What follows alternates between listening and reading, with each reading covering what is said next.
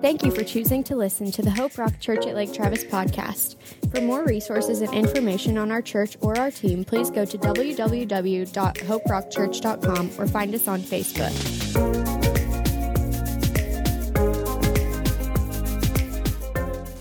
Yeah, little kids need underwear, right? And so we're going to buy a lot of underwear for kids and other things like hygiene packs. Hygiene, that's nice. People need to brush their teeth. Hopefully y'all did. I did today. Jonah, did you brush your teeth today? Good. All right. Balls, people like balls. Those are good. Other fun things. Books. So we're going to be putting stuff together, and we're going to take it to Roatan. And there's like all those kids, I don't know, you could count them, 30 or 40. And then there's another ministry out of the rehab, Estrelita does, and she's got 75 kids. So, if y'all just really feeling up to it, feeling really big this Christmas, then get on it and start buying some stuff. Carrie, back here, stand up and say, hello, everybody.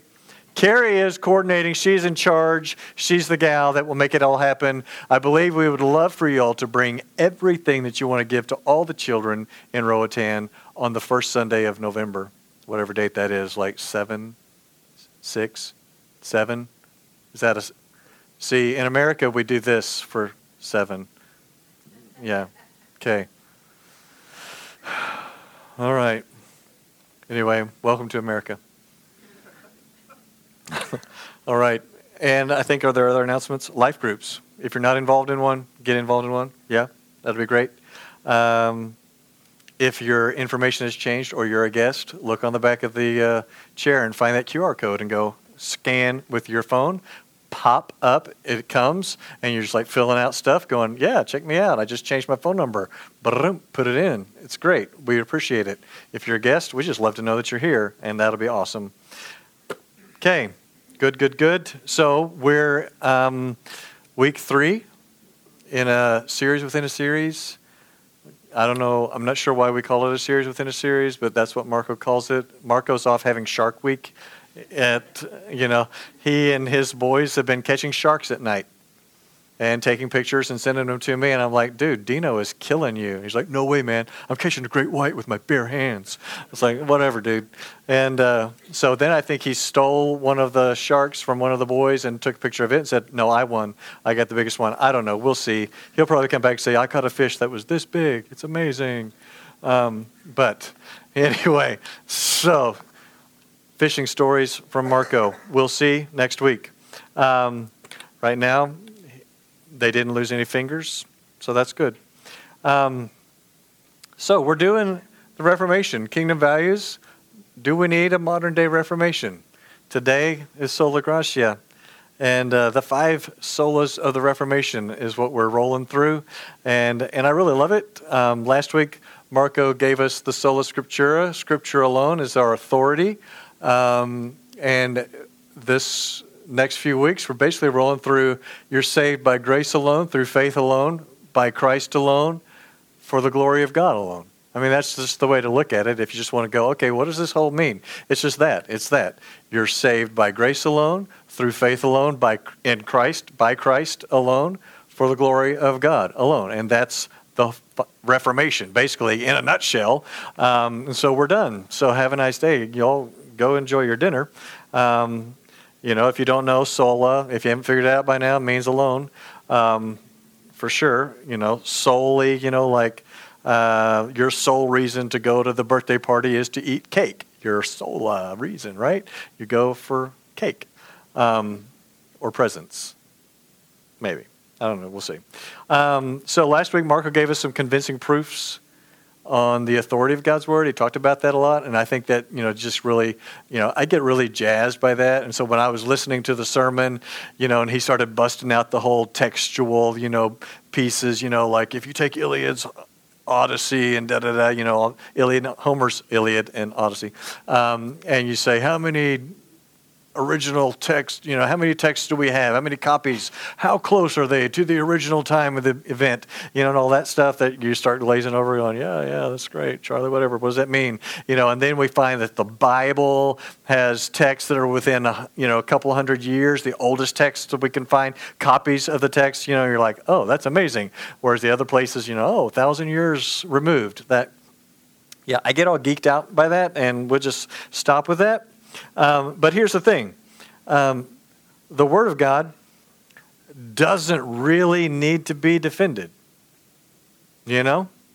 because it says it's powerful, it's sharper than a two-edged sword, piercing the soul and the spirit, dividing joints and marrow, right?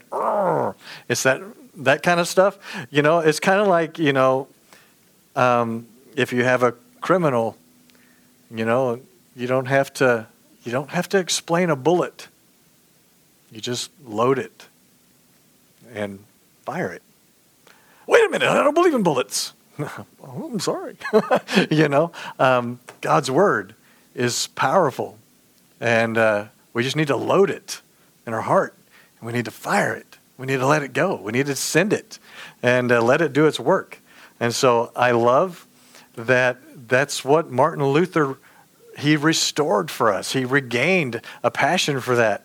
So in October 31st, 1517, so that's a little over 500 years ago, he nailed, his 95 Theses to the door of the Wittenberg cathedral, and made a stand for the authority of God's word and grace and faith and the glory of God, etc. So he has, through Scripture, he has reestablished that we're saved by grace through faith in Christ for the glory of God. That's it. But we do need to start at God's word. And so just want to put that reminder in front of you again, and I want to throw up a quick scripture that I think is pretty awesome. Romans 10:17 says, faith comes from hearing, and hearing through the word of Christ. Other places the Bible says, without faith, it's impossible to please him, and faith comes from hearing, and hearing the word of Christ. Yes. So without faith, we're hosed. We're in big trouble. We're doomed. But look at this. Faith, see, here, this is what I think is so awesome, is that your faith came from hearing the word. All right?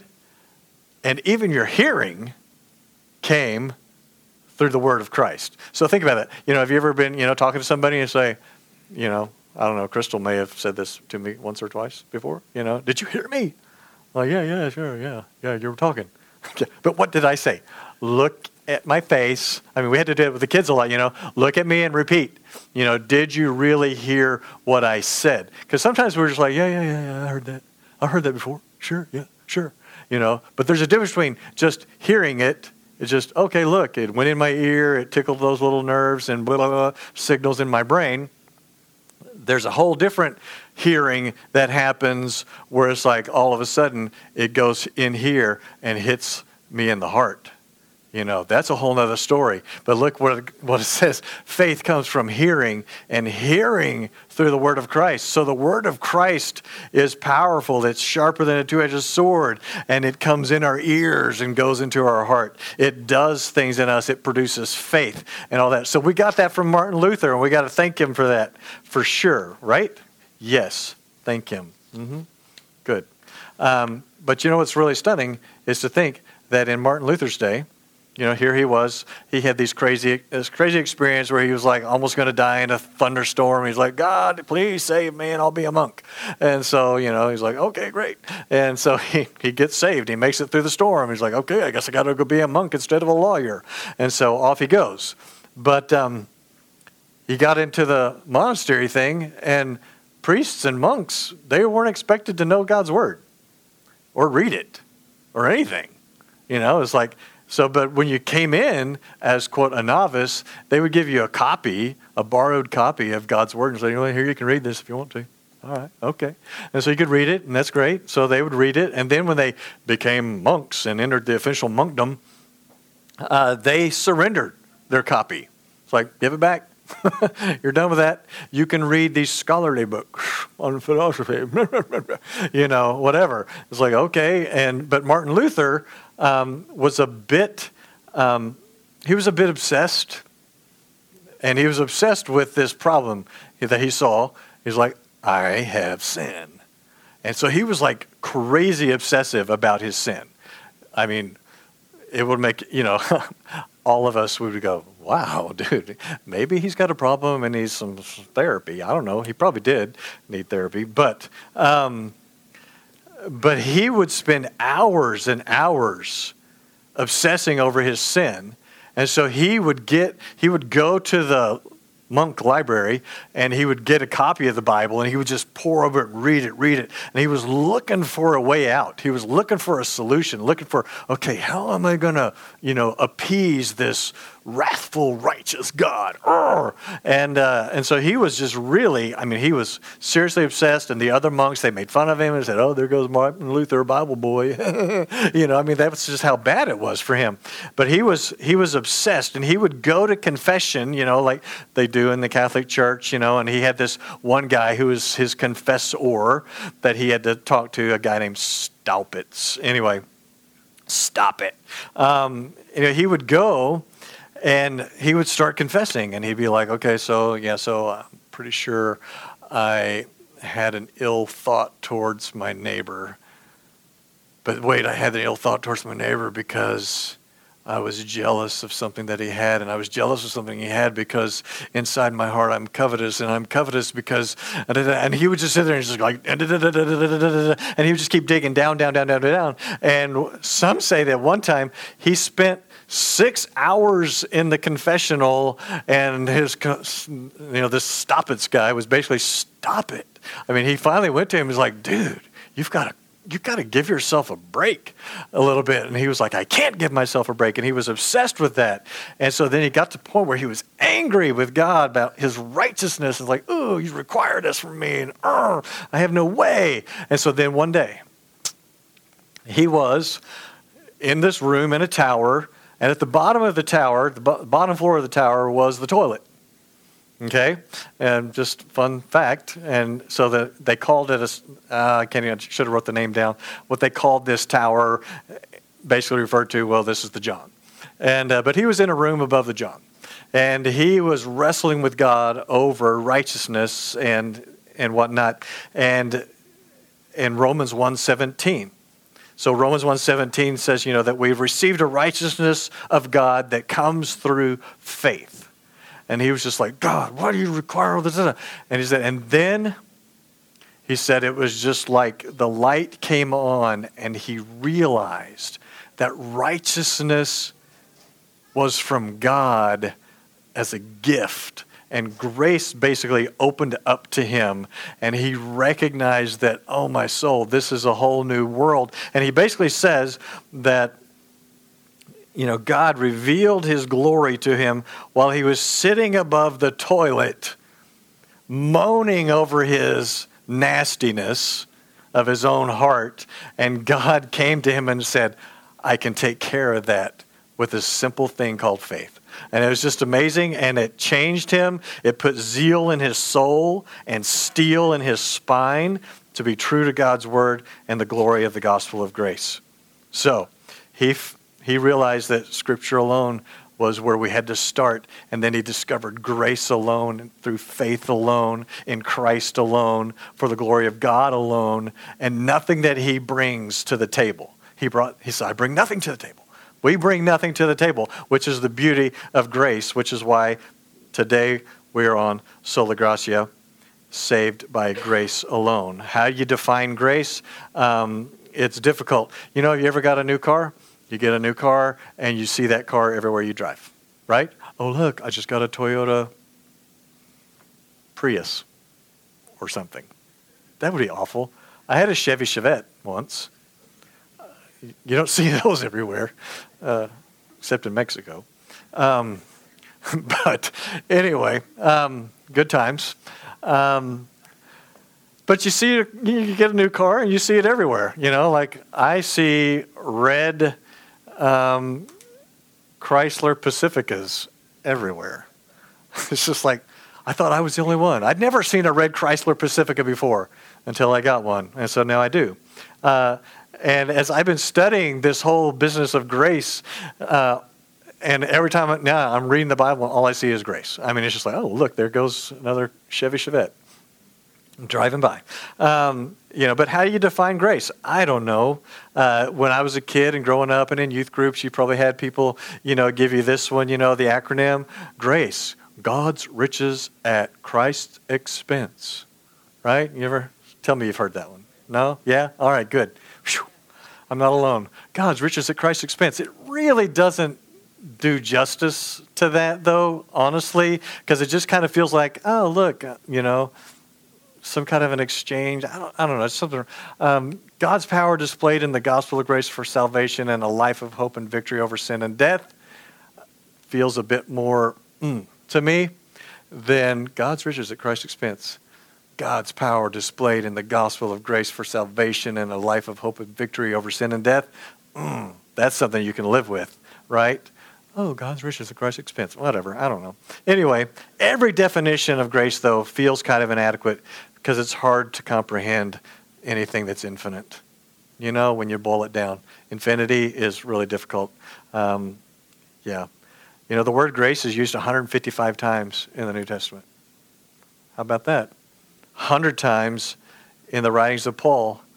24 of those were in the book of Romans. I pretty much read all of Romans this past week because I was just like, whoa. It's true. It's there. It's everywhere. Grace is everywhere. Chevettes are not, but grace is. And it was amazing. And I just, God's power displayed in the gospel for salvation. But, we're asked the question, do we need a modern day revival? Is it time for another Reformation? Do we need a modern day Reformation?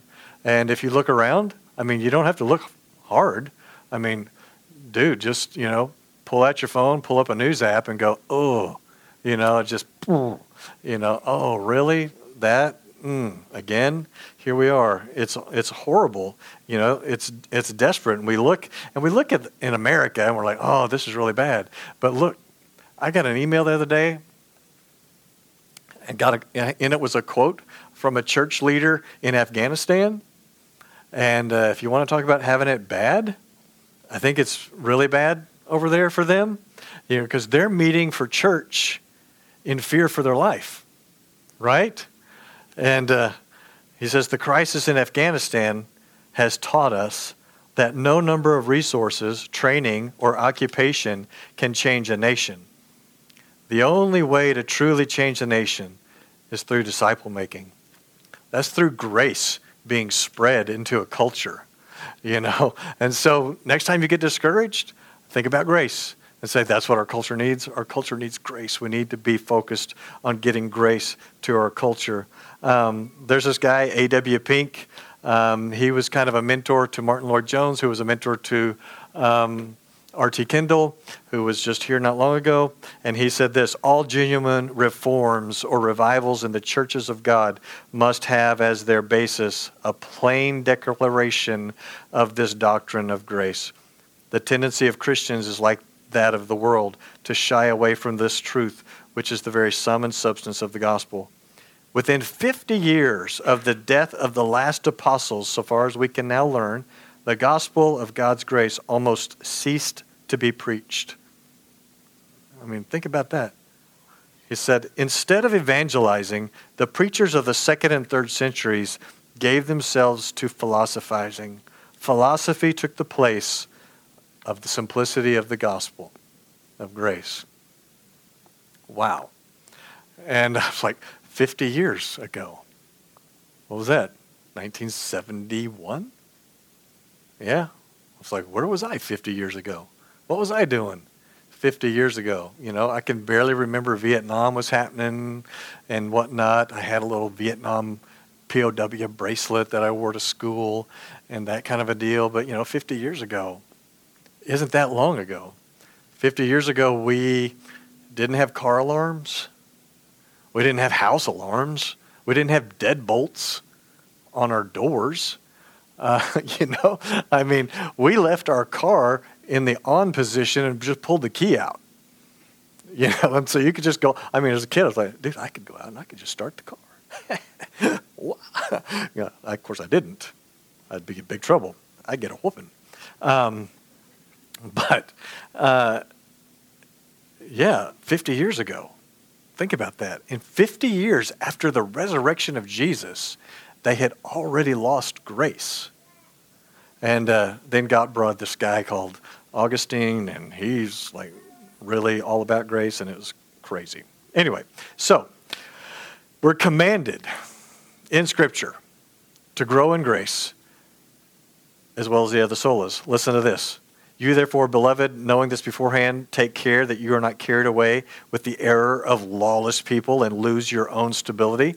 Okay? Sometimes it feels like that's what the world wants to do to me. It wants to just carry me away and carry you away. And your mind sometimes just carries you away. But listen to this. Verse 18. But grow in grace. Sola Gracia. Gratia. Yes. And knowledge. Sola fide. Now, why is that? Okay, I'll just tell you how I got that is sola fide, in case you're curious. Hebrews 11:1, stuck it up there just for those that are wondering. Hebrews 11:1 says, now faith is the assurance of things hoped for, the evidence of things not seen. Other translations say faith is being sure of what you hope for. It's knowing. Yeah, anyway, it's knowing. Faith is knowing. So I was like, okay, sounds like sola fide to me. Grow in knowledge of the Scripture, grow in your faith. Okay? Grow in grace and knowledge of our Lord and Savior Jesus Christ. To him be glory both now and forever, to the day of eternity. All right. So, concept of grace, it doesn't exist in any other religion. It's only in Christianity. I mean, you stop and think about that for just a second. There is no other religion where God did all the work to redeem people.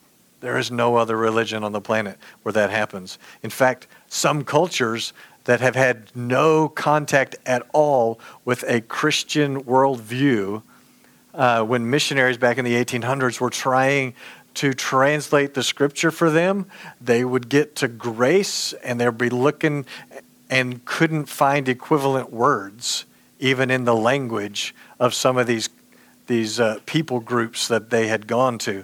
There was no concept of grace, period. There is no concept of grace outside of the gospel. You're just not going to find it. And sometimes we just kind of get used to that a little bit. Oh, hey, who's going to say grace for the meal? I was like, grace?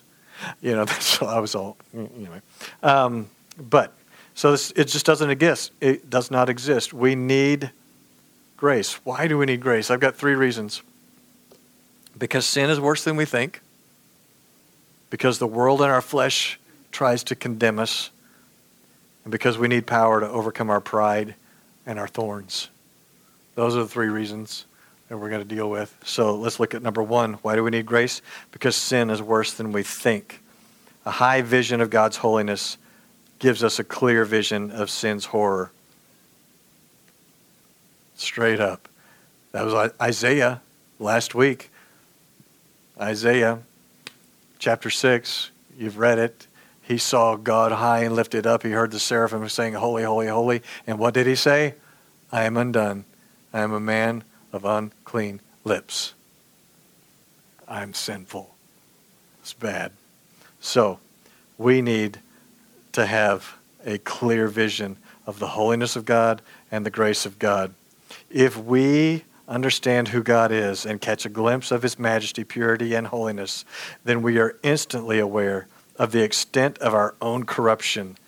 And when that happens, we fly to grace because we recognize there's no way that we could ever stand before God apart from grace. Yeah. So I think we're kind of in the same shape as Isaiah sometimes. I mean, the more I see my sin, yikes. But then I want to just deal with something. I'm excited about Ephesians, okay? This is really pretty awesome. I've always loved Ephesians chapter 2. Ephesians chapter 2 has always been, I was like, yes, this is amazing. All of us know Ephesians 2, 8, and 9, right? Well, maybe, I don't know. We're saved by grace through faith, and this not of yourselves. It's a gift of God, not by works, lest any man should boast, right? Anyway, but we skip verse 1, so let's go there. And you were dead in trespasses and sins, okay, that's dead, in which you once walked, walking dead, following the course of this world, okay, as if just being dead in your trespasses and sin wasn't enough. Paul just goes on and says, yeah, so look how dead you were. He says, you walked in it, and you followed the course of this world. You followed the prince of the power of the air, Satan, the spirit that is now at work in the sons of disobedience. Okay, that's bad. Among whom we all once lived in the passions of our flesh. He said, look, guys, not only are you dead, but you follow your own passions. You carry out the desires of your body and your mind, which can be really nasty. And were by nature, he said, you were by nature children of wrath, like the rest of mankind. I think it's hard to imagine being more dead than dead in trespasses and sins. I think if we could just get, an interview with Adam and Eve, they would tell you, yeah, let me just tell you how really bad it is, because they went from being not dead to being really dead. And, and of course, if you're in Christ and have experienced grace, you know what it's like to be really dead and to become not dead, which is really pretty awesome. So we get to have the reverse, which is super, super fantastic. But then we get to verse 4 of Ephesians chapter 2.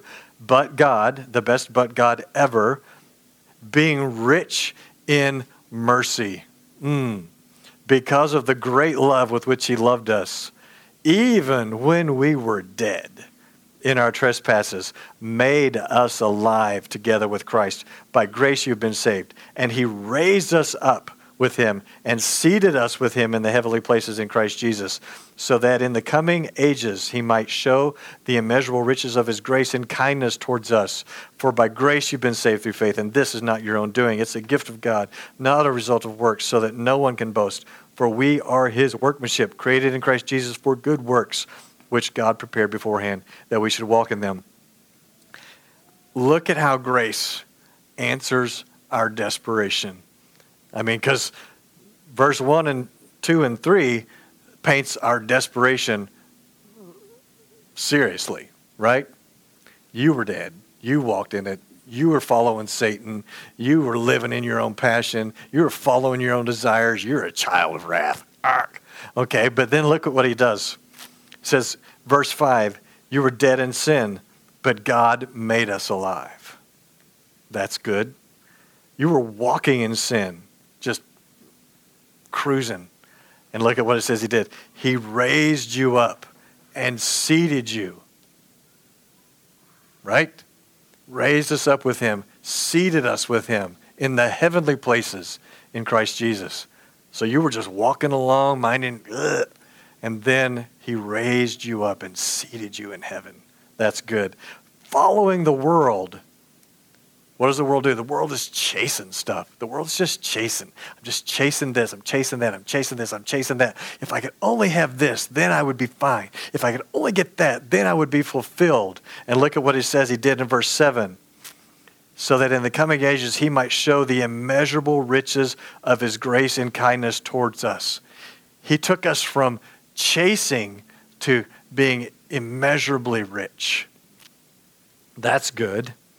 We were following the prince of the power of the air, and he showed us kindness in King Jesus. You can follow the prince of the power of the air, or you can follow the king. Take your pick. I'll take the king. We were living in passions of the flesh, and he removed all that boasting by a gift of grace. We were carrying out desires of the body and the mind, and in verse 10, he said, I've made you my workmanship. You were by nature children of wrath. And in verse 10 it says, he created you for good works. That's good stuff. I mean, grace does good stuff here, right? I mean, we need that. See, here's the deal. God did not throw us a life preserver in the sea and say, I hope you can grab hold. Yeah, it's really crazy. There's, favorite movie, okay, this is free. I love Castaway with Tom Hanks, old school, right? There's no music at all in it for the whole, until finally he gets rescued and then the music happens. and he's, that last scene, he's laying on his raft and he's, and then here comes this big old ship, and he just rolls over, and he's reaching his hand up, and then they wah, wah, wah, wah, and then the next scene he's on an airplane. And it's like, all right, that's awesome. And we're thinking, what an amazing rescue. And I'm going to tell you that grace rescued us more than that rescue. Because here's the deal. God, I don't even know where I am. Here we go. God did not throw us a life preserver. He dove from the cross to the bottom of the ocean, and he pulled up our lifeless soul to the beach, and he gave us life. He didn't pull us off a raft. He didn't throw us a life ring and say, I hope you can reach it. He reached down and pulled our lifeless soul up and said, let me give you life. That's good. Yeah. So, why do we need grace? Because the world in our flesh wants to condemn us. Right? The law was given by Moses, but grace and truth came by Jesus Christ. We are surrounded by echoes of the law, which says you must do this, you must do that, you must do this to earn God's favor. We're surrounded by these echoes, and our flesh says, yes, I've got to do this, then I'll be better. If only I could just do this, then God will love me. And the law just reveals our sin, but grace reveals God's remedy. Romans 8:1. You got to love this one. There is no condemnation for those who are in Christ. For the law of the Spirit of grace, Spirit of life and grace, has set you free in Christ Jesus from the law of sin and death. For God has done, which is grace, what the law, weakened by the flesh, could not do. By sending his own Son in the likeness of sinful flesh for sin, he condemned sin in the flesh in order that the righteous requirement of the law might be fulfilled in us, who walk not according to flesh, but according to the Spirit. Grace erases condemnation, folk. It just does. Just erases it. Just says, so stop condemning yourself and rest in it. Yeah. If grace flows from an infinite, inexhaustible creator, then even the very word grace itself opens an inexhaustible warehouse of wonder and blessing for all who will walk in it and not trust any other name than Christ. Inexhaustible. Grace comes from an infinite God who has infinite storehouse for you. Why do we need grace? To overcome pride and thorns. This is really cool. I'm just going to tell you right now. So, 2 Corinthians, we're all familiar, maybe, I hate it when preachers say that. You're familiar with what the Bible says in Levitations, First Hesitations 23:7. No, I'm not familiar with that at all. Philip 66, maybe. I don't know. But, so maybe you're familiar with this. Maybe you're not familiar with this. But Paul had a thorn, and it says 3 times I pleaded that God would remove it. And he said, my grace is sufficient for you, for my power is made perfect in weakness. Yeah, that's really good. But what we never talk about is what led up to the thorn that Paul wanted removed. And this is really cool, and I want you to see this because in it we'll see that Paul was so obsessed by grace that nothing else compared to it. Okay? This is amazing. We know, now I'm going to just straight up, scholars, there's not a scholar out there that would say Paul is not talking about himself in this passage right here. But Paul says it like this. Talk about, when you talk about yourself in third person, how weird that is, okay? Well, here's what he says. I know a man in Christ who 14 years ago was caught up into the third heaven. Whether in the body or out of the body, I don't know. God knows. So Paul's talking about himself. He says, I know this guy 14 years ago. Okay, so that's pretty cool. I know this guy 14 years ago. He was caught up into heaven, whether in the body or out of the body. I don't know. God knows. And I know that this man was caught up into paradise, whether in the body or out of the body. I do not know, but God knows. And he heard things that cannot be told, which man may not utter. On behalf of this man, I will boast. But on my own behalf, I will not boast, except of my own weakness. And I was like, that is the weirdest statement in the world. And I was trying to understand, what is he saying? What does he mean with this? And then it just occurred to me, because, he gets down into the next part where it's all about grace. And grace had so captivated him that he barely could remember that man from 14 years ago. And that experience from 14 years ago was just a distant, fading memory in the light of the grace that he was experiencing today. As he was seeing grace working through him every step of the way, as he experienced beatings and, as he saw people coming to faith and started churches all over Asia. Here he is. He's like, yeah, who is that guy? Yeah, some dude 14 years ago. Yeah, he saw this amazing thing, whatever, and yeah, sure, he went up to heaven and blah, blah, blah. He said, but grace. He said, if I should wish to boast, I'd not be a fool. I'd be speaking the truth, but I refrain from it, so that no one may think more of me than he sees in me or hears from me. Paul only cared that you would see grace at work and hear grace from his lips. He didn't care to tell you his story of going to heaven, whatnot. He wasn't writing a book about that. He wasn't making a movie. Heaven can wait, Kevin can wait, whatever. He just wanted us to see grace at work in him and hear grace spoken. And then he says this, so to keep me from becoming conceited, because of the surpassing greatness of the revelations. So he saw something crazy amazing that, look, all of us are we are tempted towards having an amazing spiritual experience, memorializing that experience, and saying, hey, did I ever tell you about the time that yeah, it's amazing. Would you like me to tell you again? Because it's cool. Remember 27 years ago? Nobody's impressed by what God did in your life 27 years ago. They want to know what's going on right now. And that's what Paul said. He said, to keep me from becoming conceited because of the surpassing greatness of the revelations, a thorn was given me in the flesh. Given me. Oh, grace is a gift. Maybe this thorn was a gift of grace. A messenger of Satan to harass me, to keep me from becoming conceited. Spiritual revelation can lead to spiritual conceit, folks. So Paul was given a thorn. 3 times I pleaded with the Lord about this, that it should leave me. But he said to me, my grace is sufficient for you. For my power is made perfect in weakness. And what did Paul say? Therefore I will boast all the more gladly of my weaknesses, so that the power of Christ may rest upon me. What did Paul want? He wanted grace on him. Grace is the power of God. He wanted that resting on him.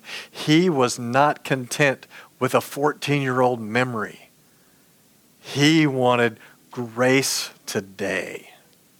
And I hope that's where y'all are too. You want grace today. You need grace today. You need to go take a drink of grace after you leave here. Whatever it is, you need grace. He said, I will boast all the more gladly in my weakness, so that power of Christ may rest upon me. So, is that enough for y'all? Is grace enough? I don't know. Is it? Is it enough to have the power of Christ, to have grace working in your life? Or do you have to have something else to really feel fulfilled and to be okay? Because Paul said, I don't need any of that. I count everything a loss but to know Christ. For the sake of Christ, then, he says, I'm content with weakness, insults, hardship, persecution, and calamities. None of us are looking for that, right? Hey, let's go find some more insults. Somebody want to insult me, persecute me, please, anyone. He says, when I'm weak, I'm strong. He said, when I'm weak, I am more aware of grace. I experience grace. I see Jesus. When grace is all you have, you will find it's really all you'll ever need. And if you don't believe me, ask the Afghan church, because it's all they have. And hopefully, it's all you need too. Amazing grace. How sweet the sound. Grace that can take a guy named John Newton in late 1700s, a former captain of a slave ship who went down and captured slaves and sold them into slavery and then got saved and experienced grace. He's the guy that wrote the hymn, Amazing Grace, that became one of the favorite Negro spirituals of the slave population. This guy was transformed by grace. And we also will be transformed by grace. And our culture can be transformed by grace. But guys, we've got to believe that. And we've got to live that. And we can't live on a 14-year-old memory. We need grace tomorrow. We need grace when we leave here. You need grace when you wake up tomorrow. Yeah, if I say Amazing Grace, how sweet the sound. Yeah, I once was lost, but now I'm found. Yeah, few songs in all of history have the far reach as that. And it's all because it's rooted in grace. Yeah, I'm telling you, the grace of God is a powerful thing, worship team. Hello, worship team. Earth to worship team. Coming on up. Yeah. It was grace that taught my heart to fear, and grace my fears relieved. How precious did that grace appear the hour I first believed. These are the verses we don't ever sing. Through many dangers, toils, and snares I have already come. 'Tis grace hath brought me safe thus far, and grace will lead me home. The Lord has promised good to me. His word my hope secures. He will my shield and portion be as long as life endures.